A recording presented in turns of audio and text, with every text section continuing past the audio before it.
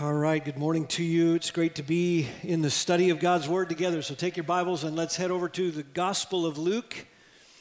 We are beginning chapter 13 this morning. And of course, as Jesus gets closer to Jerusalem, things are ramping up. So these will be wonderful studies, even as this last chapter, chapter 12, has been for us.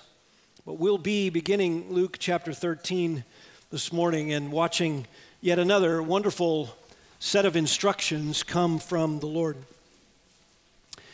There is a now famous Q&A clip that goes around the internet that happened at Ligonier Conference some years back with R.C. Sproul. The late R.C. Sproul is with the Lord now. Many of you know Ligonier Conference is an annual theological conference in Orlando. And during this clip, the MC of the Q&A posed the following question to Dr. Sproul.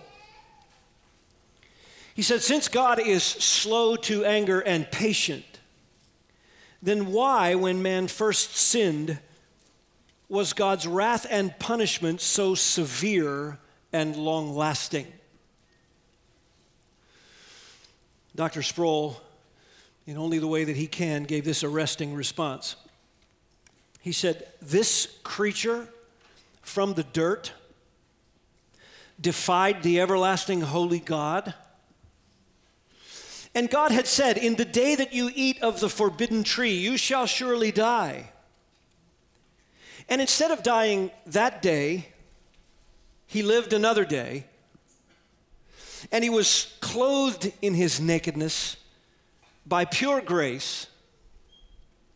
And he had the consequences of a curse applied for quite some time, but the worst curse would come upon the one who seduced him, whose head would be crushed by the seed of the woman. And the punishment was too severe. And in the Q&A clip, he leans into the audience and says, what's wrong with you people? He said, I'm serious. I mean, this is what's wrong with the Christian church today. We don't know who God is, and we don't know who we are. The question is, why wasn't the punishment infinitely more severe? If we have any understanding of our sin and any understanding of who God is, that's the question, isn't it? End quote.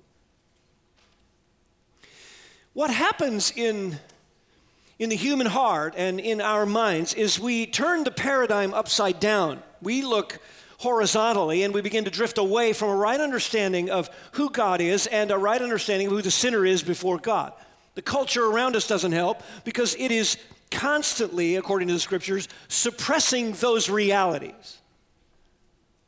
They don't want to hear of them, and Christians can fall prey to the same idea that somehow God has been unjust, that somehow the punishment didn't fit the crime.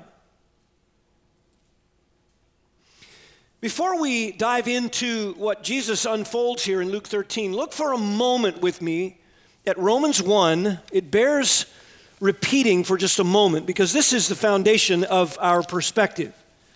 In Romans 1, God tells us the way things really are. And we should not forget it. We need not ever forget it. It's a shame when we do. Here it is.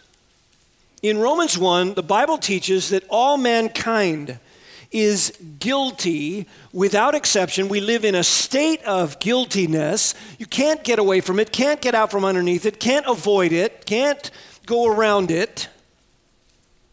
Why? Because the creator of the universe, when he made us in his image, built within us the knowledge of himself so that everything we do that attempts to run from him, silence the reality of our guilt before him, is in and of itself unrighteousness. And God made it clear, he says. Notice verse 18, the wrath of God is revealed from heaven against all ungodliness and unrighteousness. What does that mean? It means no one escapes it. There is without exception guiltiness on the part of all. God, in his wrath, which he's willing to reveal to demonstrate his character, reveals it from heaven against all of it. All ungodliness and unrighteousness of men. That's us. And prior to Christ and grace, we do everything we can to shut it out, to shut out the knowledge that burdens our hearts, nags our minds, that there is a day coming. We shut it out. And every day we wake up, the world around us that we observe hits us, and we have to suppress it all the more. Notice verse 19. That which is known about God is evident within them, for God made it evident to them. How did he do that? Well, since the creation of the world, the invisible attributes, his eternal power, divine nature, they've been clearly seen. By whom? By his creatures, moral creatures, made in his image. That's us. They've been clearly seen through what has been made. So the knowledge of God's existence and character is revealed to us through our rational observation of his created order. And God designed it to be evident to us, clear. He designed it so we could look at it, observe it, look at the wonder of mankind, use our God-given intellect, reason to observe all that he's made. His existence and his character show up in our psyche, in our understanding, in our rational being, in our logic. His character is on display in all that we observe about life. He designed it that way. It's within us. It's like the Old Testament when Solomon says in Ecclesiastes 3:14 that God works everything so that we might fear him. That's right. He worked everything, designed us in such a way that when we see his works, we're supposed to fear him. We're supposed to. His providence, his created order, his purposes. He works in such a way that we are driven to dependence and reverent worship. That is how we are made. That is how he designed it.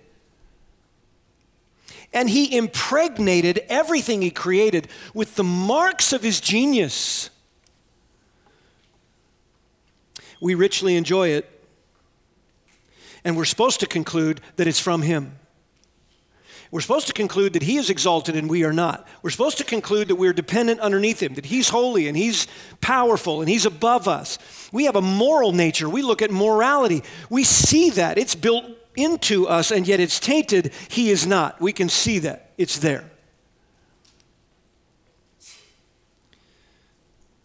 Notice Paul says he's eternal power. The infinite power of the Creator is known. His divine nature, his divine essence, his character.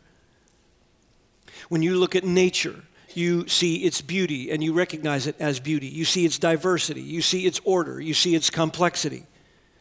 We see all the seasons. We see all the natural cycles. We observe its wonders. And we reason in our minds that if that kind of beauty and diversity and order and complexity exists, there must be a designer. And then we look at mankind. We observe each other and we see an immaterial part of us that is absolutely mind-blowing.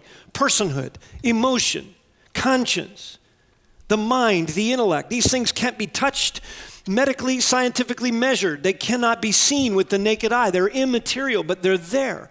They're sure as they're in every human being.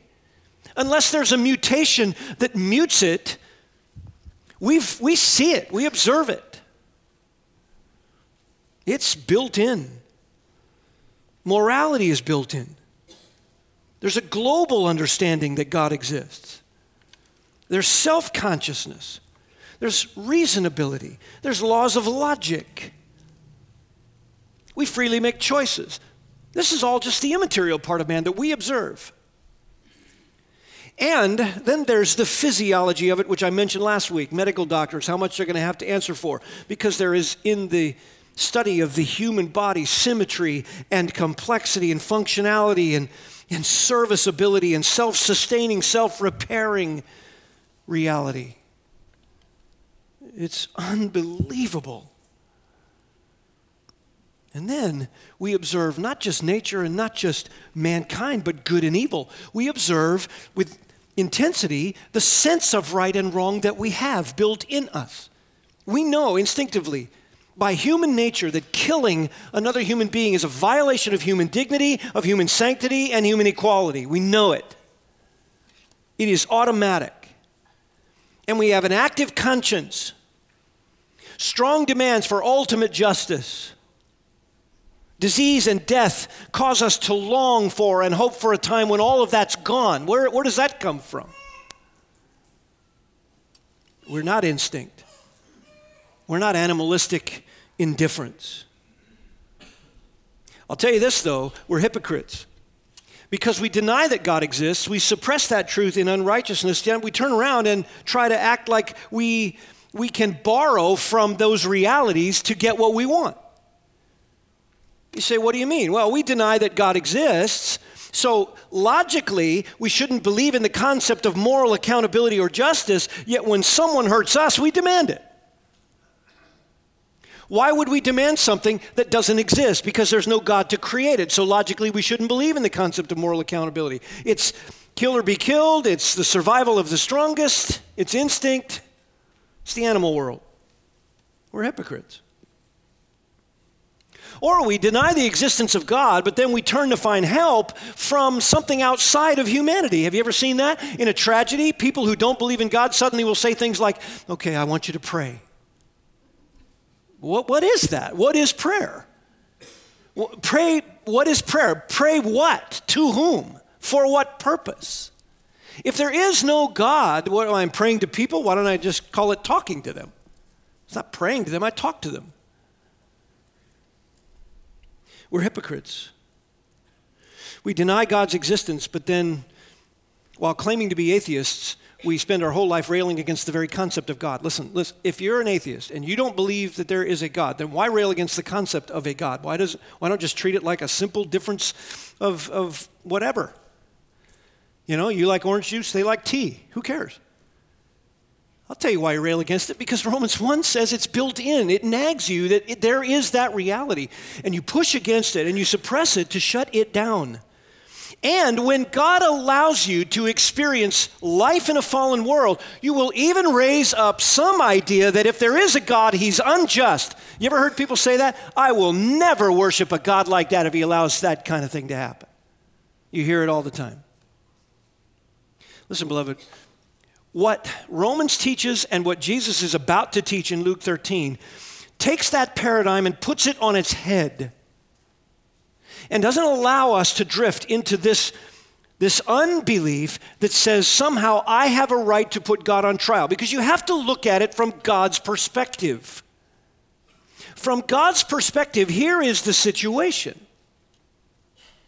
Every day, people live their lives defiant against the very truth that hits their heart with every breath, that there is a God. They suppress it and defy it. They belittle the truth and belittle God. They denounce him for providences, even though they originally say he doesn't exist. They don't like his person if there is indeed a God. How do they suppress it? Further unrighteousness, the Bible says. They sin more aggressively. They more frequently hurt others and lie to themselves and lie to others. They boast more triumphantly. They excuse their guilt more violently. This is how the culture goes. From God's perspective, that's his creature doing what Adam did in the beginning. This human being made of dirt says, I will not respond to you as a creator. And we think the punishment is too severe. He didn't die that day. People don't die every day for all their railings. And evil and death and tragedy and affliction and human suffering and even natural disasters, they're a result of the fall. They're a result of man's pride in his humanity against God. They're a result of sinful rebellion that entered the world in the beginning and continues to this day. Sinners, even if they acknowledge that God might exist, rail at him for not giving them what they want in this life. And we think the punishment is too severe when he does allow consequences to hit. From our perspective, in our unbelief, the concept of a God like that seems tyrannical. He seems like some sort of ogre that demands allegiance or else. But from God's perspective, which, by the way, is the only righteous perspective, fallen man can observe that he exists and that God exists, and that he's a faithful creator of merciful love and wonder, but he takes that truth and throws it back in God's face with daring. And still he wakes up the next day breathing. This is to turn the entire universal paradigm on its head. And God patiently waits, and he allows sinners to wallow in the folly and consequences of their life as a mercy instead of wiping them off the planet right then and there. And in the middle of it, he's constantly calling out. He's constantly saying, I made a way of escape. I made a way of rescue. There is redemption in my Son. Is it any wonder that Paul says in verse 20, they are without excuse? They're without excuse. Look at chapter 2 for just a moment. The beginning of chapter 2, therefore you have no excuse. Now, you pass judgment, but when you pass judgment in the thing you judge another, you condemn yourself, or you practice the same things. Oh, the Jews thought they were better than the Gentiles, but they do the same things. The Gentiles thought they were free from the law, and so therefore they were excused, but they did the same things. People playing judge of another. Verse 2, everyone knows the judgment of God rightly falls upon those who practice such things. Do you suppose, oh man, when you pass judgment on those who sin like that and do the same yourself, that you're going to escape the judgment of God? This is exactly what we do in humanity. We make little hierarchies. We look at the worst people in society and say, I'm better than them. I got this. I'm surviving because I'm enjoying the blessing of God. Jesus is about to shatter that perspective. He's about to shatter it. Here's the tendency of the human heart, Paul says. Notice verse 4 of Romans 2. Do you think lightly of the riches of his kindness and forbearance and patience? Wow. So while you're running amok in your life with all this freedom, this personal license, you take it as personal innocence. Well, there must not be a judgment coming. I must be fine. If I have the freedom to sin like this, then my license to do it must mean I'm innocent in the doing of it. No. Paul says you're taking lightly the kindness and patience and forbearance of God. He's being patient. And you're taking it lightly. You're seeing it of little value. And notice he says, not knowing that the kindness of God leads you to repentance. I'll tell you what else we do. We look at God's patience and see it as entitlement. We see that God waits. And while he waits, we think we're entitled. He's so kind and so patient that when he's just and something falls upon us, we think he's unjust. And Paul says you're storing up wrath, and that day of wrath is coming. Let's see how Jesus deals with this in Luke 13. In the meantime, God continues to be patient and kind, not wishing that any should perish, but that all would come to the knowledge of the truth. And God is gracious. Jesus is on his way to Jerusalem, and he's gracious. And furthermore, when moral evil happens or natural evil happens, Jesus is about to say, look, those things, human tragedy, are very compelling evangelism. Very compelling evangelism, because those things are intended to wake up the conscience of the sinner. They're intended to wake up the conscience of the sinner. Notice chapter 13, verse 1. On the same occasion, there were some present who reported to him about the Galileans whose blood Pilate had mixed with their sacrifices. And Jesus said to them, do you suppose that these Galileans were greater sinners than all other Galileans because they suffered this fate? I tell you, no. But unless you repent, you'll all likewise perish. Or do you suppose that those 18 on whom the tower in Siloam fell and killed them were worse culprits than all the men who lived in Jerusalem? I tell you, no. But unless you repent, you'll all likewise perish. And he began telling this parable that a man had a fig tree which had been planted in his vineyard, and he came looking for fruit on it and didn't find any. And he said to the vineyard keeper, behold, for 3 years I've come looking for fruit on this fig tree without finding any. Cut it down. Why does it even use up the ground? And he answered and said to him, let it alone, sir, for this year too, until I dig around it and put in fertilizer. And if it bears fruit next year, fine. But if not, cut it down. Listen, beloved, this is absolutely as gracious as it gets. Right here. During these final days of intense instruction and warnings given to the crowds by Jesus as he's making his way to Jerusalem, You remember, he just taught them that when he came and did his work on the cross, and when he comes to do his work on the cross and he rises from the dead, it's going to be a fire that he's lighting on the earth and drawing a line in the sand. He just said that in chapter 12, verse 49. And he was also saying that he's going to identify with sinners when he comes. He came to identify them, chapter 12, verse 50. He'd said, I have a baptism to undergo, how distressed I am until it's accomplished. I want to go through this for sinners. I'm identifying with your need. And he said, when I do, and you're saved by it, it's going to separate you from family members. Some of you are going to come to Christ, some of you are going to reject me. I'm going to set the true against the false. This is going to be a clear line. No murkiness. And because people missed the Savior, he had to describe why. So in 54 to 56 of chapter 12, he says that pride is what causes you to miss the Savior. You become blind to him. And then you don't settle accounts. Some people just don't concern themselves with what's about to happen at the end of their life. They don't settle accounts at all. I've seen people on their deathbed, they're just stubborn till the day is long. What's happening? They are minimizing the threat. There is no threat. They're suppressing the reality that some threat is coming across that death threshold, and it is coming. And Jesus points that out. Look, on your way, he says, verse 58 of chapter 12, make an effort to settle with your opponent so he doesn't drag you to the judge. It's just a little analogy to say, look, settle your spiritual account. Get it done. Go before God. Assess your spiritual condition. Don't wait.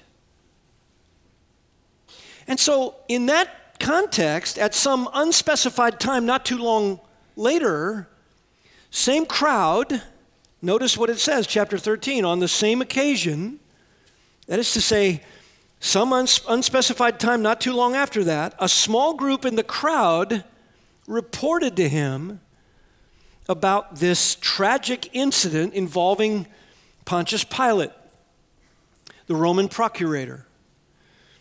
And apparently, as it had happened, Pilate had ordered the murder of some Galilean Jews who were there to sacrifice in the section of the Temple Mount where they could sacrifice, being Galileans.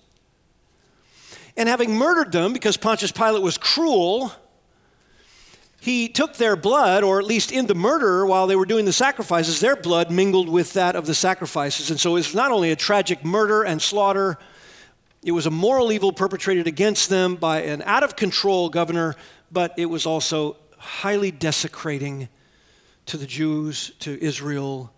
This would start a riot.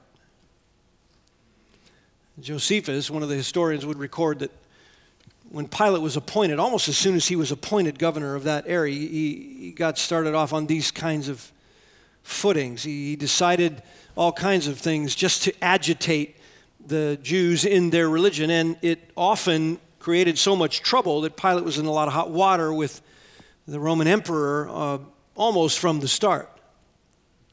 At one particular point, right when he got in office, he reenacted a long-established tradition in Rome that Caesar's image would be put on the standards that the armies would carry, and most governors wouldn't even do that in Jerusalem because that was the holy city and that was for the Jews, and they kept that out of there, and the Jews thought that was idolatry. But Pilate didn't care about that, and so he reestablished this particular law. And so they implored him for 5 days. He refused to hear them, and he implored them. They implored him, and he finally agreed to meet with them in a local amphitheater, and he'd set the whole thing up.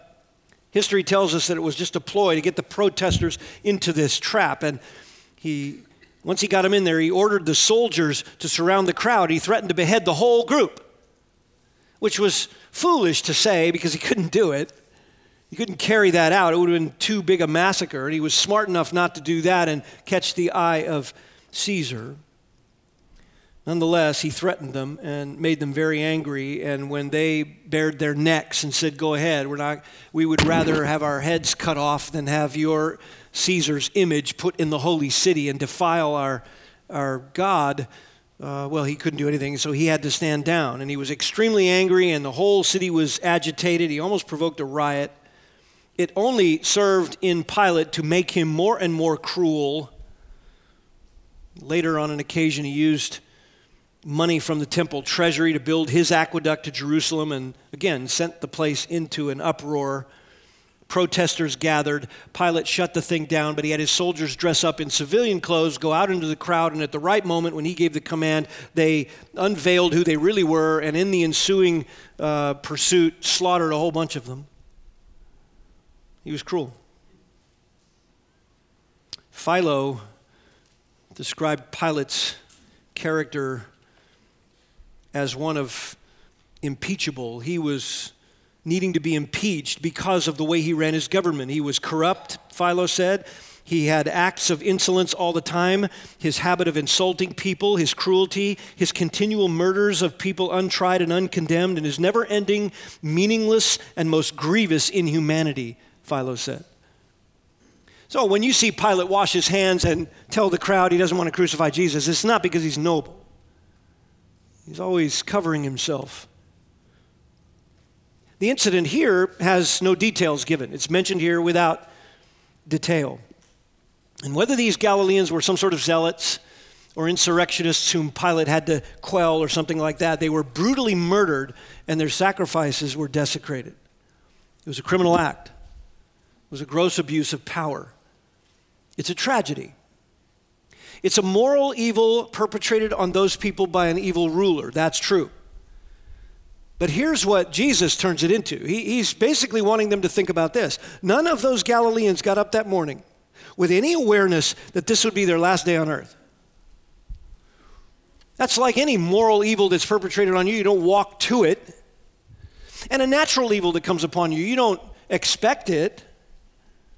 None of these Galileans got up that morning knowing that that day they were going to face the only living and true and holy God of the universe.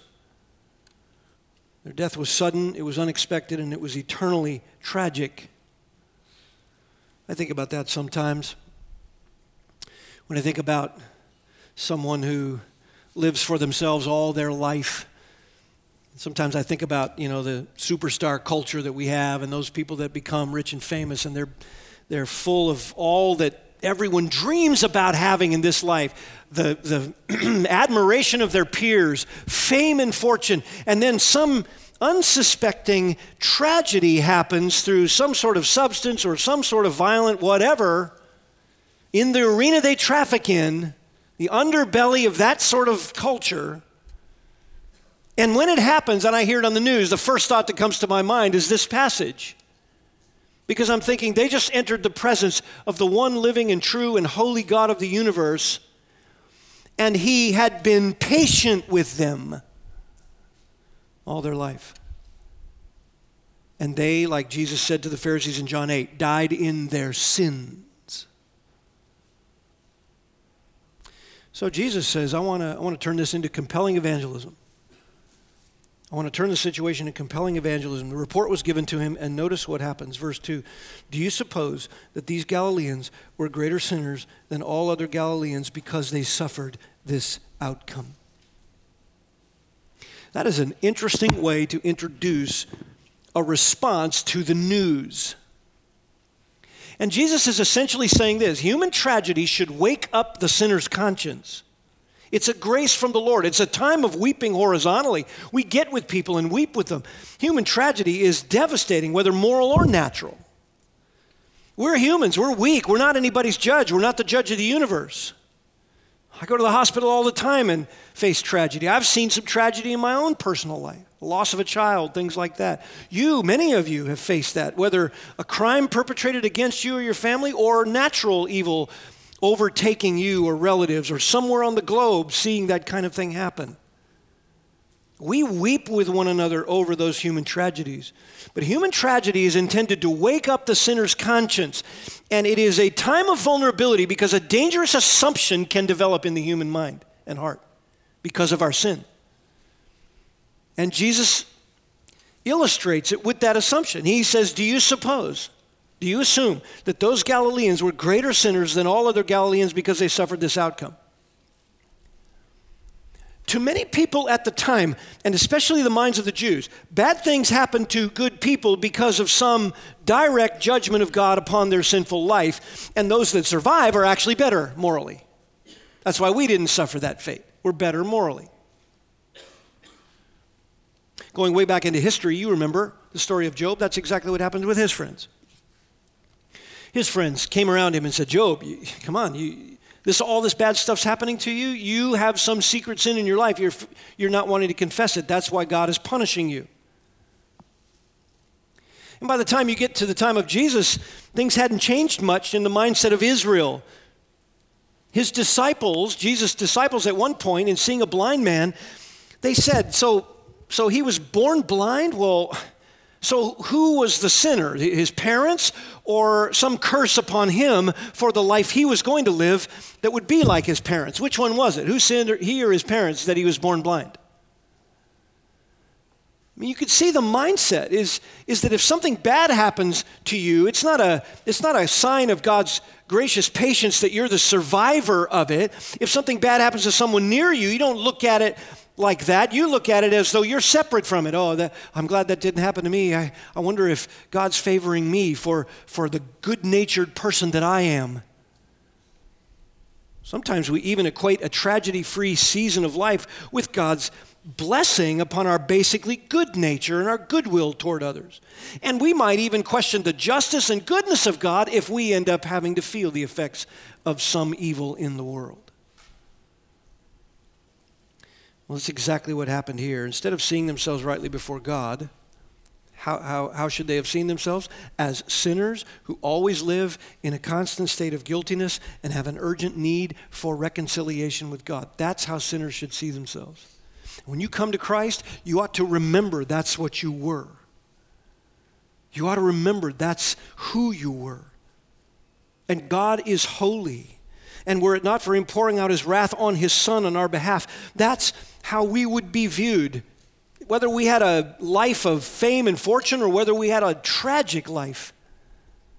Either way, God is no respecter of persons. You are guilty. To shift the paradigm on its head and imagine something different, Jesus says, is foolish. People see others go through a tragedy. They try to morally elevate themselves above the poor souls that this happened to. I mean, it's kind of the human heart's way of calming fears about facing those same things. And we develop notions, like Job's counselors did, about how God owes us protection from calamities since we try to live better than other people do. That's what we do. I've known so many people angry with God saying, I will never worship a God like that because I did this and he didn't pay me back for it. I was good, I did this and he didn't do the right thing by me. You remember Asaph was envying the wicked world around him because they seemed to live high and in the high life and just seemed to enjoy it while he tried to be righteous before God and keep himself from the world, and he started to envy them. And he said, I almost turned into a beast thinking like that. That's right. We think God owes us protection from calamities because we try to live better than other people. Look, that isn't the point. Jesus says, if that's what you suppose, then your theology is bad theology. You say, well, doesn't God at times directly punish entire cultures for their wickedness? Well, in ancient times, he certainly did. And I suppose he does the same thing now at times, directly and dramatically judge a culture for its wickedness, some ancient pagan empire that he brings down. You saw that with King Herod, who bragged about being sort of a demigod, and he died on the spot. God can do that, making it obvious. Furthermore, it's also true that natural consequences from a sinful life, God allows them to happen, and in some ways that is a judgment. You see that in Romans 1. You want to live immorally, it can lead to perversion, a mind that's given over to depravity, homosexuality, and all kinds of perversions, and you receive in your body the due penalty of your error. Romans 1 says. Sure, there are natural consequences to a life of sin. Proverbs 13:15, the way of the treacherous is hard. Sure. You see that in the way that violent criminals live, right? Jesus told Peter, hey, those who live by the sword die by the sword. Look, violent criminals often die a violent death because they traffic in that kind of world. Drugs and drunkenness often lead to a tragic death. Immorality often leads to disease. These are natural consequences, and God sometimes allows them. And sometimes he doesn't. Sometimes people escape all of those personal consequences for a while. But it is not true that all natural calamities or moral evils that come upon the unsuspecting are some sign of God's recompense against those people for being greater sinners than the rest of us who survive it. So the lesson in a calamity is not, well, gee, I'm glad I continue to escape an untimely death because God favors my good nature. No, the truth is that all people are guilty sinners. And as one commentator said, we are all living on borrowed time. I would say it this way, we're all living under the patience of God. And if you've come to Christ, that's why he was patient, because he was redeeming you, saving you, rescuing you. He's patient. Not wishing that any should perish, 2 Peter says. The Apostle Paul, you know how he saw himself? 1 Timothy 1:16. He saw himself as the foremost of sinners. I mean, that's how we ought to view ourselves. If I take another breath, it has to be because of the mercy of God in Christ. It has nothing to do with whether God could snuff me out, should snuff me out, whether I deserve to be snuffed out. Paul saw himself at the end of his Christian life as one who was the foremost, and the only reason God saved him, he says, is to be an example to you of God's mercy. Is that how you view yourself? Or do you think, you know, I'm in Christ, and it's because he did his shopping in my aisle. I'm a fairly decent fella. I was, in fact, more savable than the wretch next door to me. Do you have notions that creep in like that? That somehow God had to save you. You were fairly decent. Or have you ever thought, oh, man, God should save that person. Can you imagine what that person would do for Christ if God could save them? Look how nice they are. Listen, God is a holy God. We're all infinitely guilty. That's it. We're all the foremost.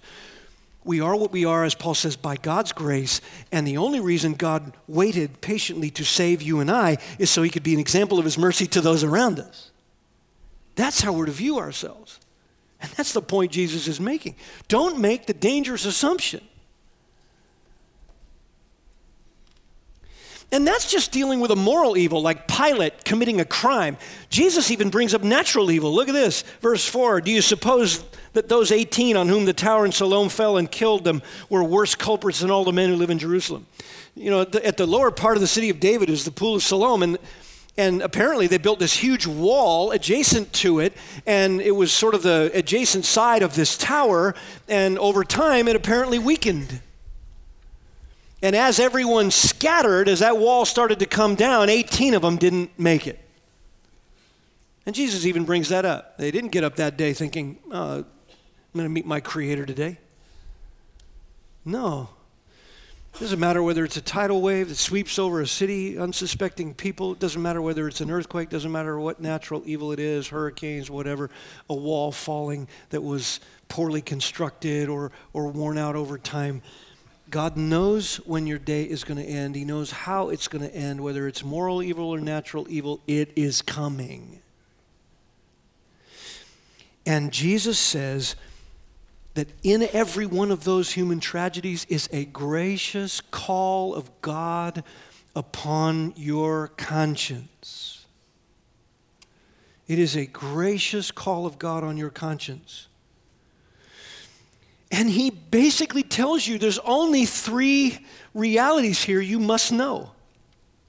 3 realities. Notice what he says each time. I tell you no, unless you repent, you'll all likewise perish. I love that. Both times with moral evil or natural evil, he says, unless you repent, you'll all likewise perish. In that, he's telling us these 3 things, these 3 realities. Number 1, repentance is the only way. All right, that's it. You cannot scoot in. You cannot ooze in. You cannot bring your good works and join them with Jesus' grace and add that. If you're a person who's in a works religion, doesn't matter which one it is, a cult or Mormonism or Catholicism or whatever the works system is, you cannot add your works to the grace of Christ and get in. You will not make it. To rely on, to entrust yourself to anything in and of yourself is to damn yourself. Repentance is the only way. What is repentance? Repentance is merely going before God and admitting just that. I am unholy, you are holy, and I know what's wrong with us, as R.C. asked. I know what's wrong with us. We will tend to make God less holy and us look better. And I don't want that paradigm put wrongly. I want it rightly put. God, I am guilty before you. You could judge me. You're right to judge me. The fact that I take another breath is mind-boggling. And you're a holy God, and I have stood guilty since my conception by nature and every moment of my life outside the womb. I have proven it.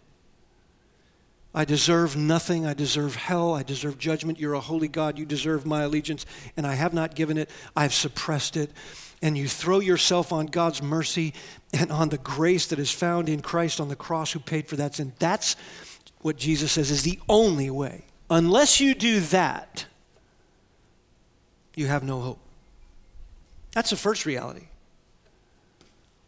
The second reality is there's only one life and then judgment. Notice what he says, you will all perish. Okay, look, his whole point here isn't that people died a physical death. His whole point here is that they died an eternal death. They died the most tragic death of all. What's his point? Look, there's only one life, then judgment. Do not imagine that there's this moment you're going to have at the end. You know, you breathe your last on some hospital bed, or some wall falls on you, or you get cut off by some driver who's inebriated, and you're suddenly in the presence of Christ. What do you think he's going to do in that moment? You think he's just going to ask you, well, which would you like? There are harps and lights and clouds over here, and there's flames and pain over here. Which do you want? By the way, that's not an accurate description. I know what will happen. Somebody will write me a card. Harps and clouds, Pastor? Come tonight. We'll look at heaven and see what it's all about. But that's what we do. We think there's going to be some moment. There isn't.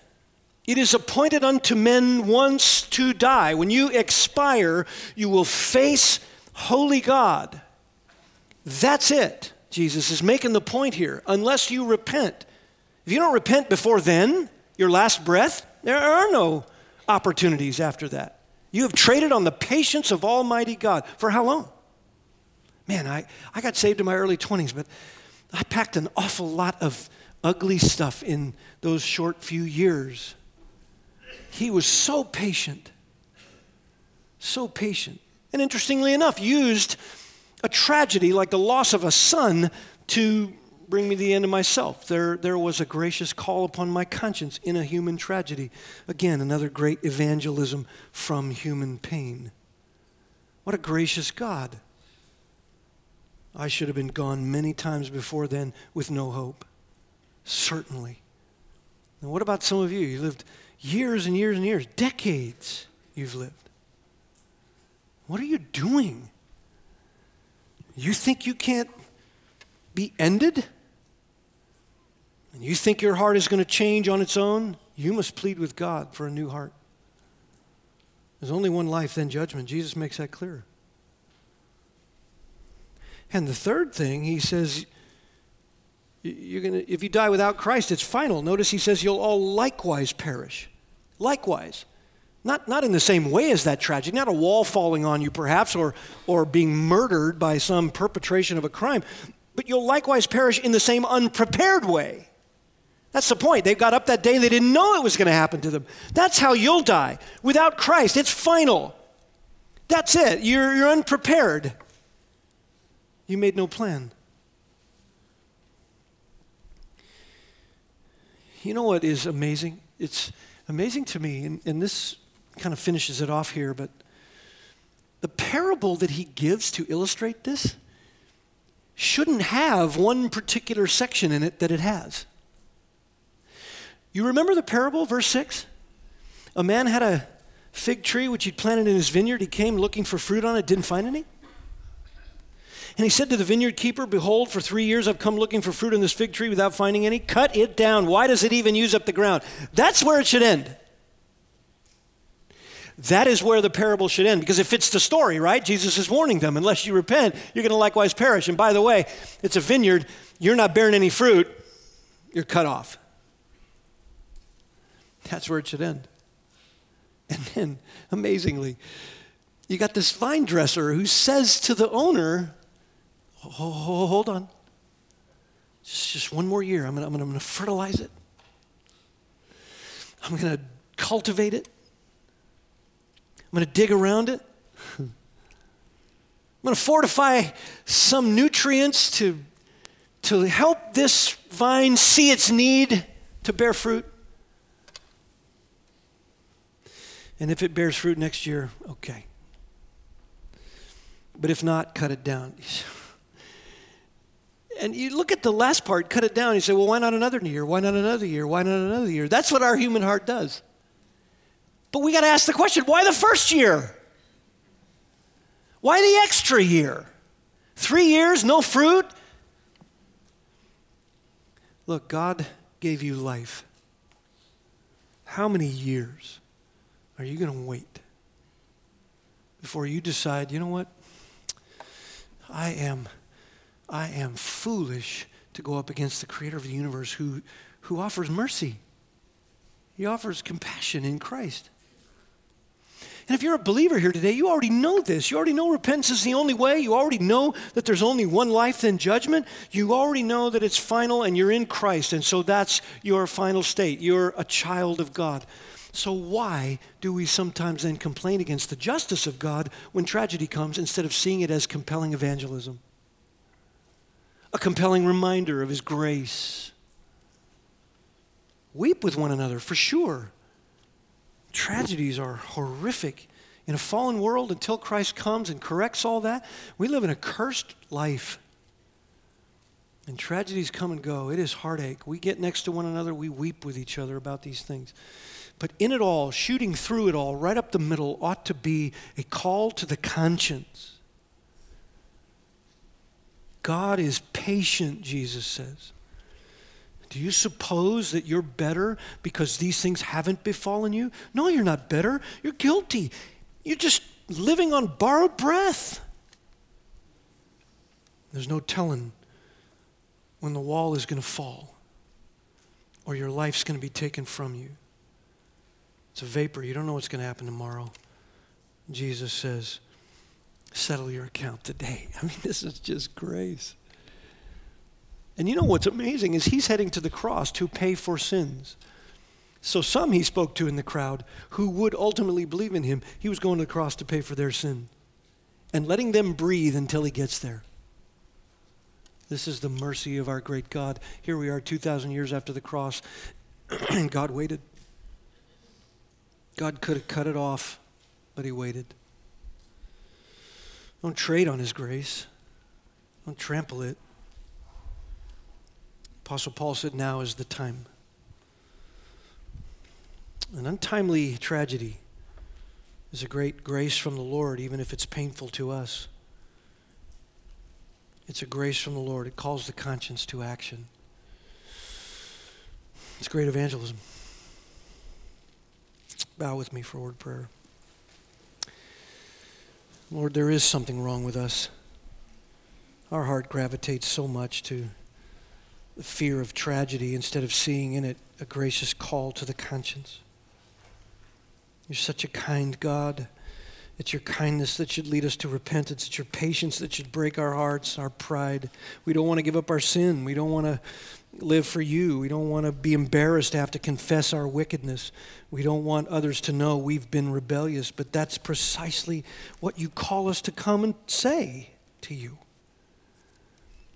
And that you will offer grace in Christ and forgive all our sins. You come to dwell within sinners and make us your home. And then you grow us and make us like your Son. And you teach us and instruct us with your merciful hand. It's just staggering, your mercy. How have we ever breathed another breath when we are the foremost of sinners? May we never lose that perspective, O God. May we always make it compelling evangelism when tragedy strikes. And we weep with those upon whom these things come, but more than that, may we never suppose that we're better having survived them. May we never imagine that we're less guilty than your holiness declares. Teach us these things, we pray, O God, today. Humble our pride, we ask in Christ's name. Amen.